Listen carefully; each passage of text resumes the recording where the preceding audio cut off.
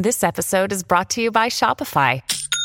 Forget the frustration of picking commerce platforms when you switch your business to Shopify, the global commerce platform that supercharges your selling wherever you sell. With Shopify, you'll harness the same intuitive features, trusted apps, and powerful analytics used by the world's leading brands. Sign up today for your $1 per month trial period at shopify.com/tech, all lowercase. That's shopify.com/tech. At Evernorth Health Services, we believe costs shouldn't get in the way of life-changing care, and we're doing everything in our power to make it possible. Behavioral health solutions that also keep your projections at their best? It's possible. Pharmacy benefits that benefit your bottom line? It's possible. Complex specialty care that cares about your ROI? It's possible. Because we're already doing it. All while saving businesses billions. That's Wonder made possible. Learn more at evernorth.com/wonder. Hello, everybody. This is Marshall Poe. I'm the editor of the New Books Network. NBN listeners like to read books and buy them. So we thought we'd tell you that right now, our friends at Princeton University Press are having a remarkable site-wide sale. You can get 50% off books, including ebooks and audiobooks, with the code 50, F-I-F-T-Y, at checkout until May 31. You can save some real money on Princeton University Press books. I encourage you to go there and check it out. Welcome to the New Books Network.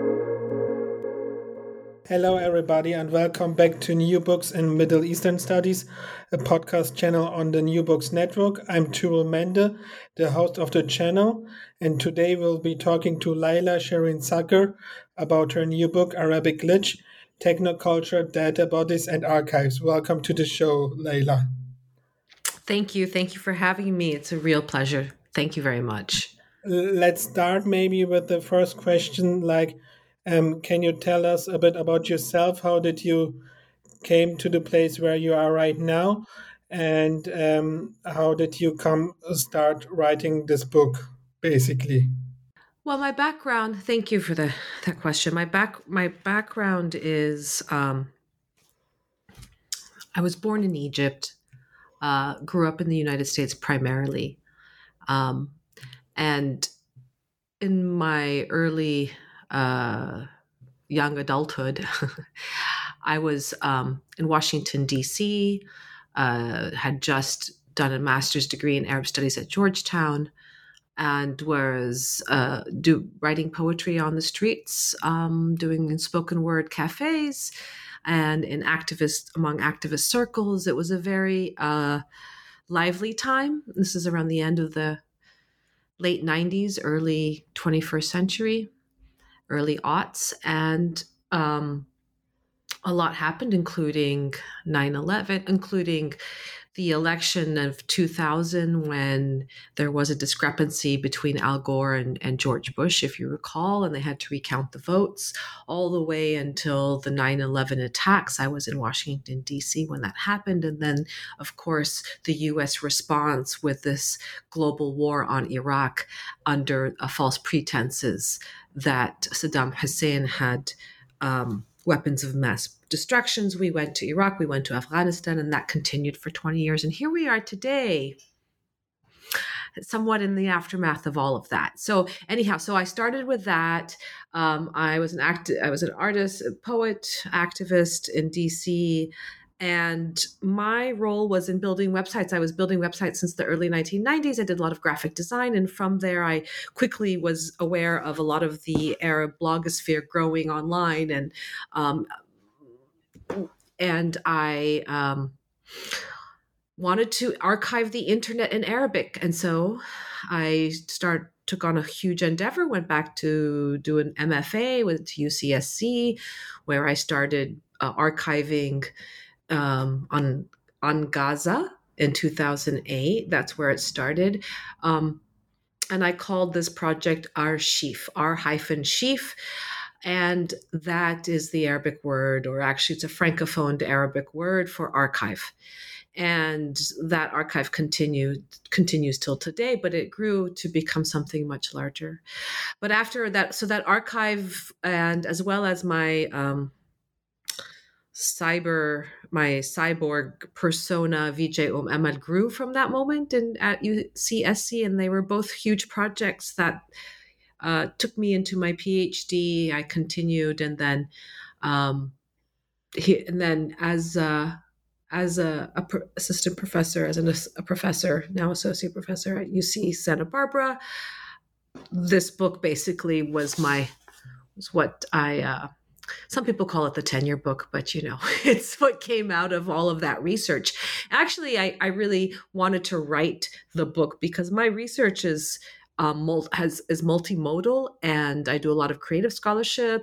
Some things are in exhibitions, some things are software. They're not all textual and bound into a book. And so sometimes it's hard to get those ideas across to the multitude of audiences that I'm actually really mindfully trying to address. And so the book, I think, is a cogent way for me to explain what I've been doing and why I've been doing what I've been doing for the last few decades, and also to theorize, why and what matters, and to offer a few new theoretical scaffolding for continued research, thinking, activism making, living in this world, heavily sedatedly mediated world that we are in today. Yes, great. Thank you so much.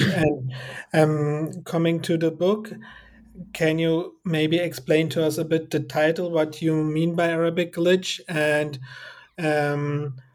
how it fits into your overall research, maybe? Sure. So often we think of glitch as a negative thing. One of a previous title of this book was The Good Glitch, which I still wonder if that would have been a title. But I don't have the problem with The Good Glitch is that ontologically, epistemologically, I don't see binary, and this good bad thing just doesn't work. It just doesn't hold up. I can't hold it throughout a book. And so that's why I did it. But it's a fun play.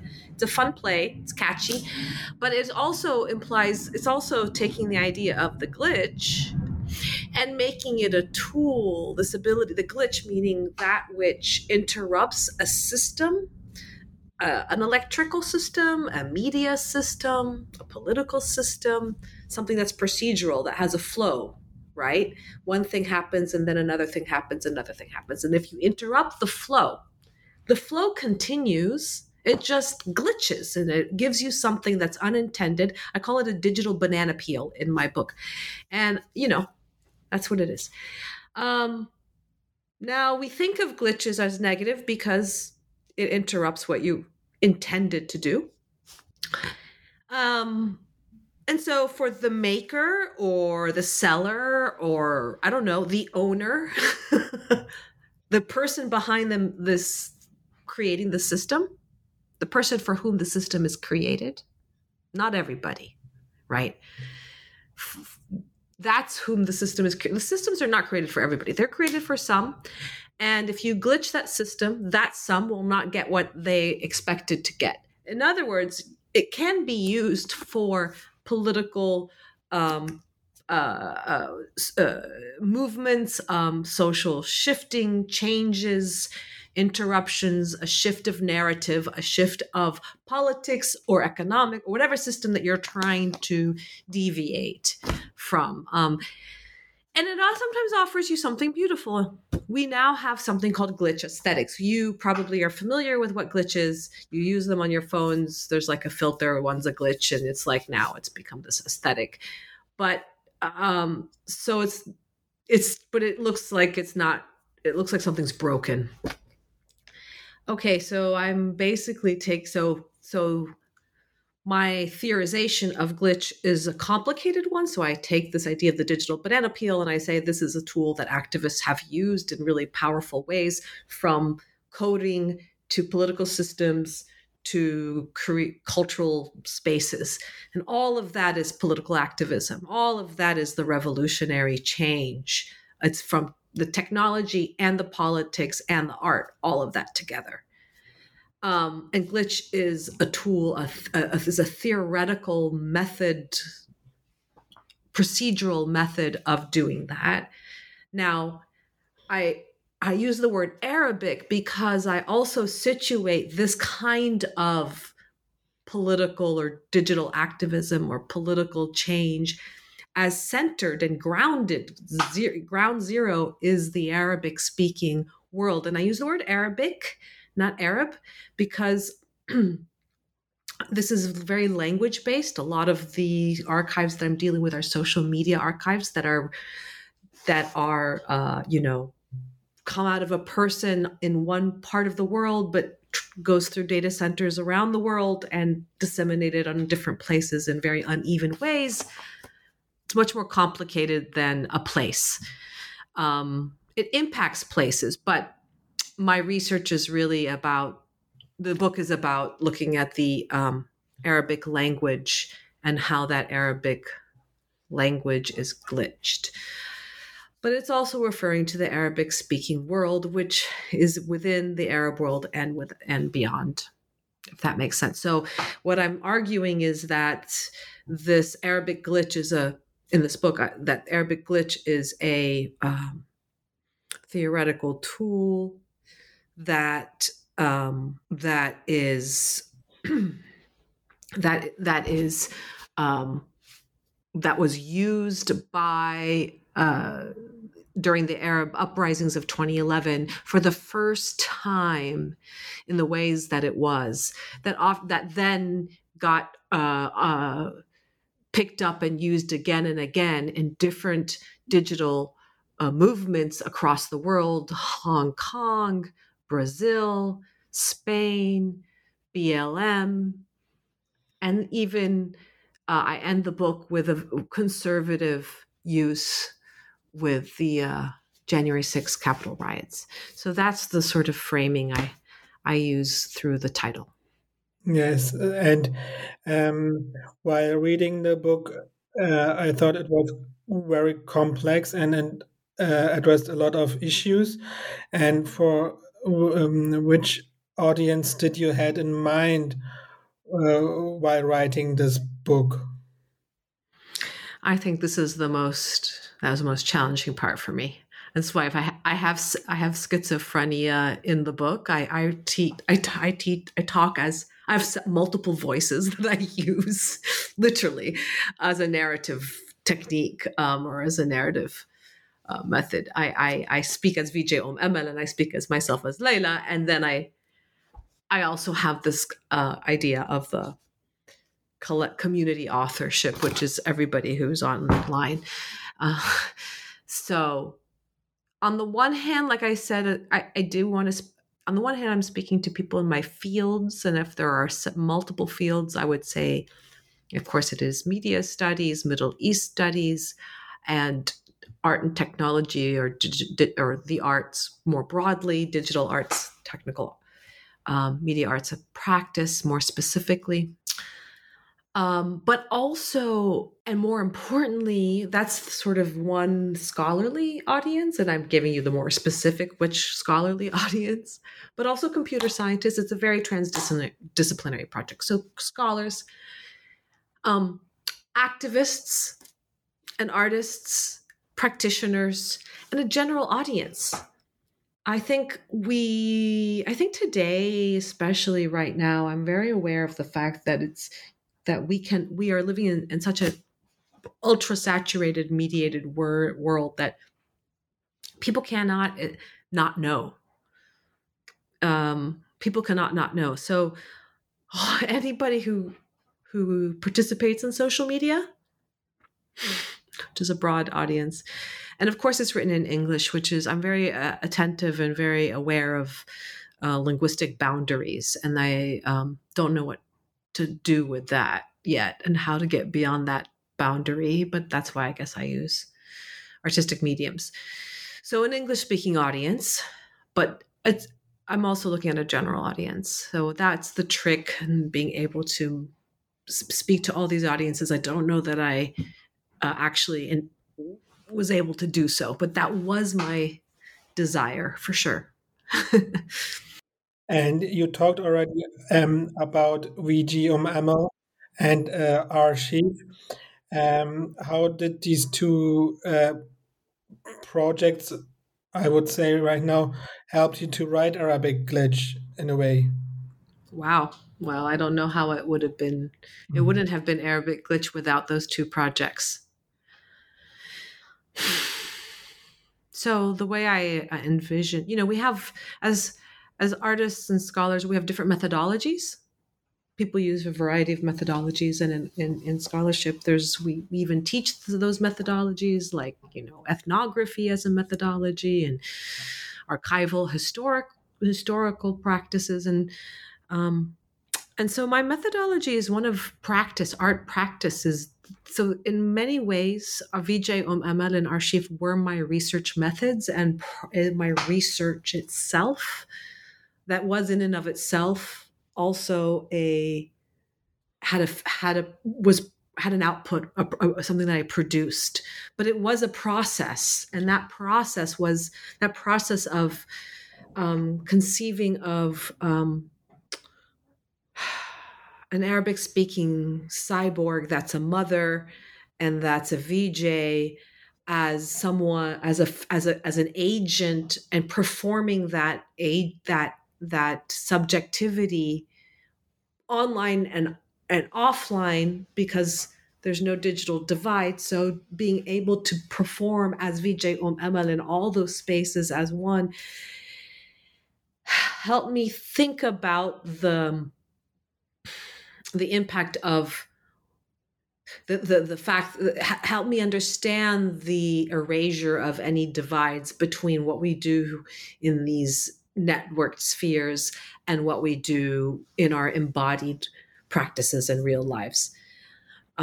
So it helped me with that. And Archive, is a digital archive, but more, in addition to being a digital archive, it was a digital archive and something where we created a series of cultural analytics and data visualizations. And we were able to use the archive to build software, apps, and tools, including some machine learning software in Arabic. So it was these were projects that were prolific and generative in many ways. And they were like sandboxes where I was able to play around with ideas, but really get my hands in on it and see if they worked and what happened. And then the ideas emerged afterwards, right? The book came out of those practices in many ways. So that's why I say, I don't know if I didn't have the idea of the book first, right? I did this, and then, some really important ideas came to my mind that I needed to communicate and learn things I learned along the way. Mm-hmm.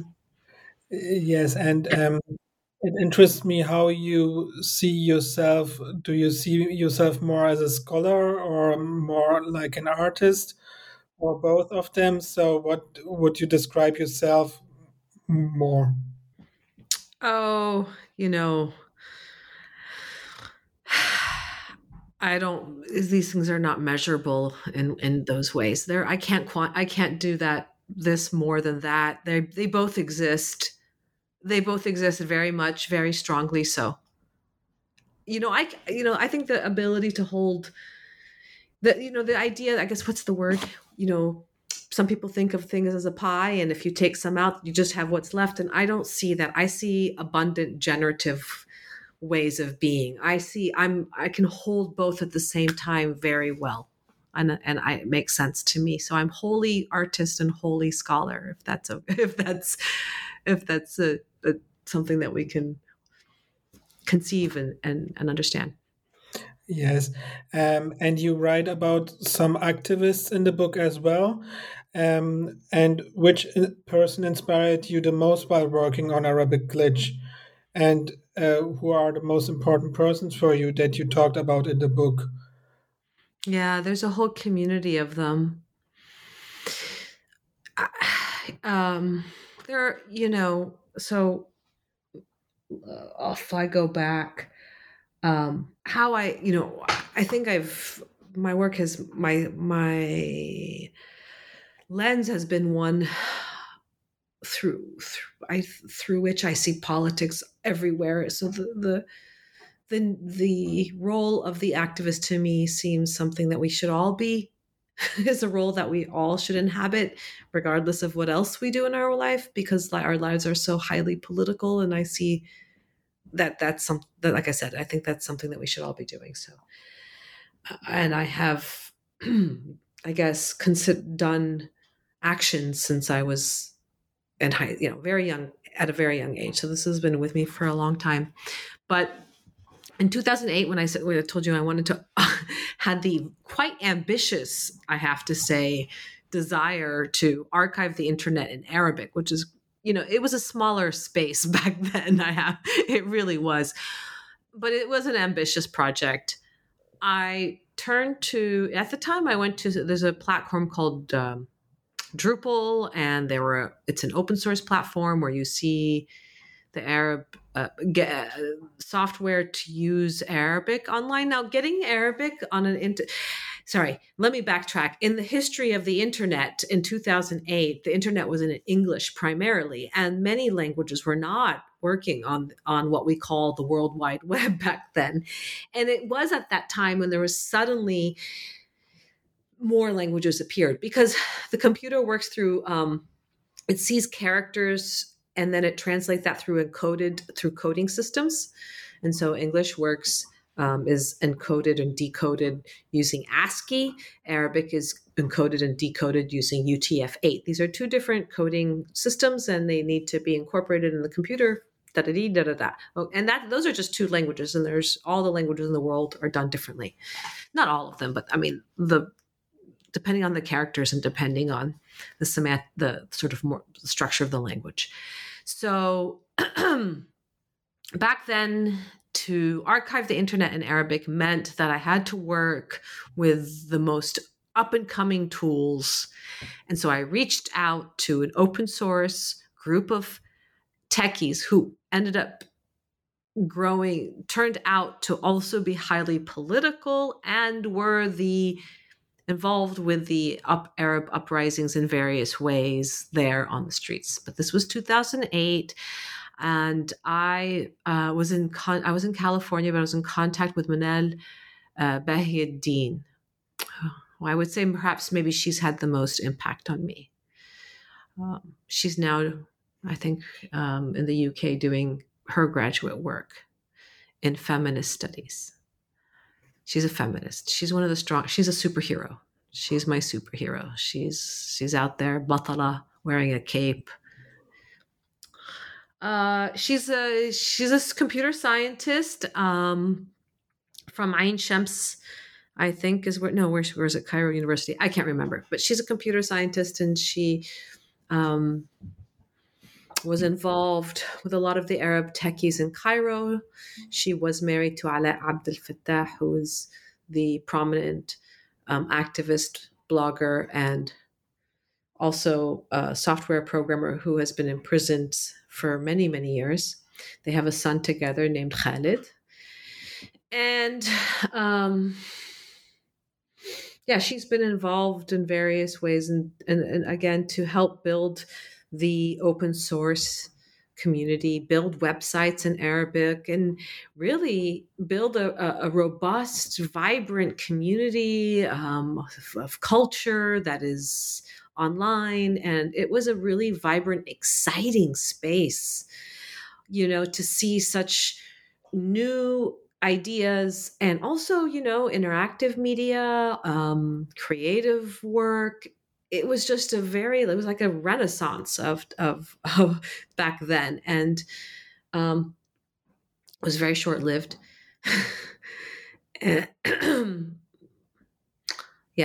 And there were many, many, many people involved. I just mentioned Manal. You asked me one name, but of course this was a group of activists who we've still kept in touch, and we're still close, and people have come and gone. Some have really, it's been now how many years? 13 years.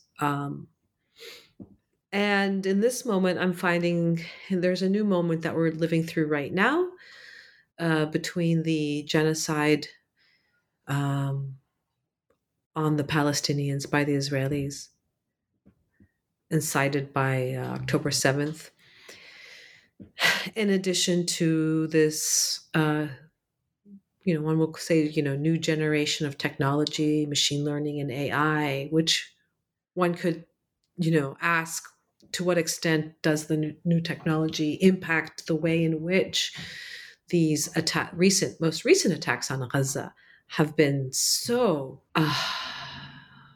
horrifically escalated in these on these at this level. This is next level. We are at another point. So Yes. I just wonder, to what extent does the ideas of the book continue and make us think through the current moment? Exactly. And while looking back at 2008 and now, how much do you think had the blogosphere changed, or the ways in which they worked? Well, I don't know. Yeah, that's a good question. It would be worth doing a sort of a new study of Substack. I think the platforms have changed. It's not really the technology or the platforms, it's the politics that's the most important, and the groups and the organizing people. The network sphere is not as networked. We have since gone through quite a bit of, in terms of authoritarian regimes around the world, conservative movements rising here, everywhere, in addition to climate catastrophes, including COVID. And here we are. So it's a very different time, and I think that's really what has changed, all of that. And when we talk about the blogosphere, I think there's still people, right? There's still there's still prolific work out there to be archived, and I'm considering how to do that now. But the platforms, the people, they're in different places. It's no longer where it's no longer where it used to be. Twitter is now X. Facebook is sort of defunct. The blogosphere is now on Substack. What's Instagram, and there's TikTok as well. So there's different things to look at. But I think it's vibrant. I think it's still vibrant, but we're also dealing with a time of silencing. And again, I think that the technology and the level of, the degree to which it is just so sophisticated right now. It's frightening in some ways. And while researching and writing the book, what difficulties or challenges did you come across on a personal level? Oh, I think the hardest was when writing the book in so much retrospect, after, we had so much hope. I'm using that word very purposefully. At the time, and there was such a denouement, like it went up and then everything went down. There was such a counter revolution, such a conservative moment. I was writing in that period, and so that was perhaps the hardest, was to try to speak for something that was short-lived, but to give it in the broader history. I also have done work. I find myself more future-looking and thinking about speculative futuring. So the fact that it was done over such a long period of time, over which so much change had happened, and I was writing after having done certain research, and so hence the conclusion ended a little bit differently. I mean, one doesn't write the conclusion until after the book is written anyhow, so you never know how that's going to look. And coming to the last question, what are you working right now? Are you still working on Arabic glitch in different forms, or are you working on a completely different project now? No, I think I'm working on Arabic glitch next level. Like it's there's a new archiving process I'm just beginning, in terms of like Archive X. It's going to take some time to materialize. In terms of creative projects, I am working on a video game series called Data Bodies, which is speculative futuristic. Hopefully more on that will come out next year. And I'm working on I'm working on a new manuscript. I don't have a title, but definitely it's just continuing from where I left off, frankly. I needed to get that book out, but there's so much more to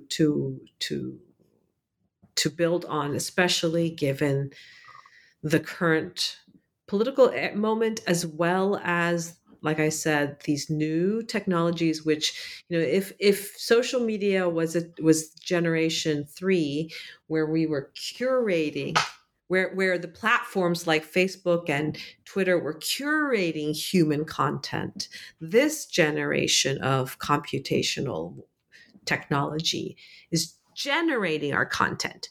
It was just curating content that we made. Now it's generating the content for us. That's the difference. But what I'm most concerned about is that I'm still, the lessons, people have not even begun to understand the impact of social media.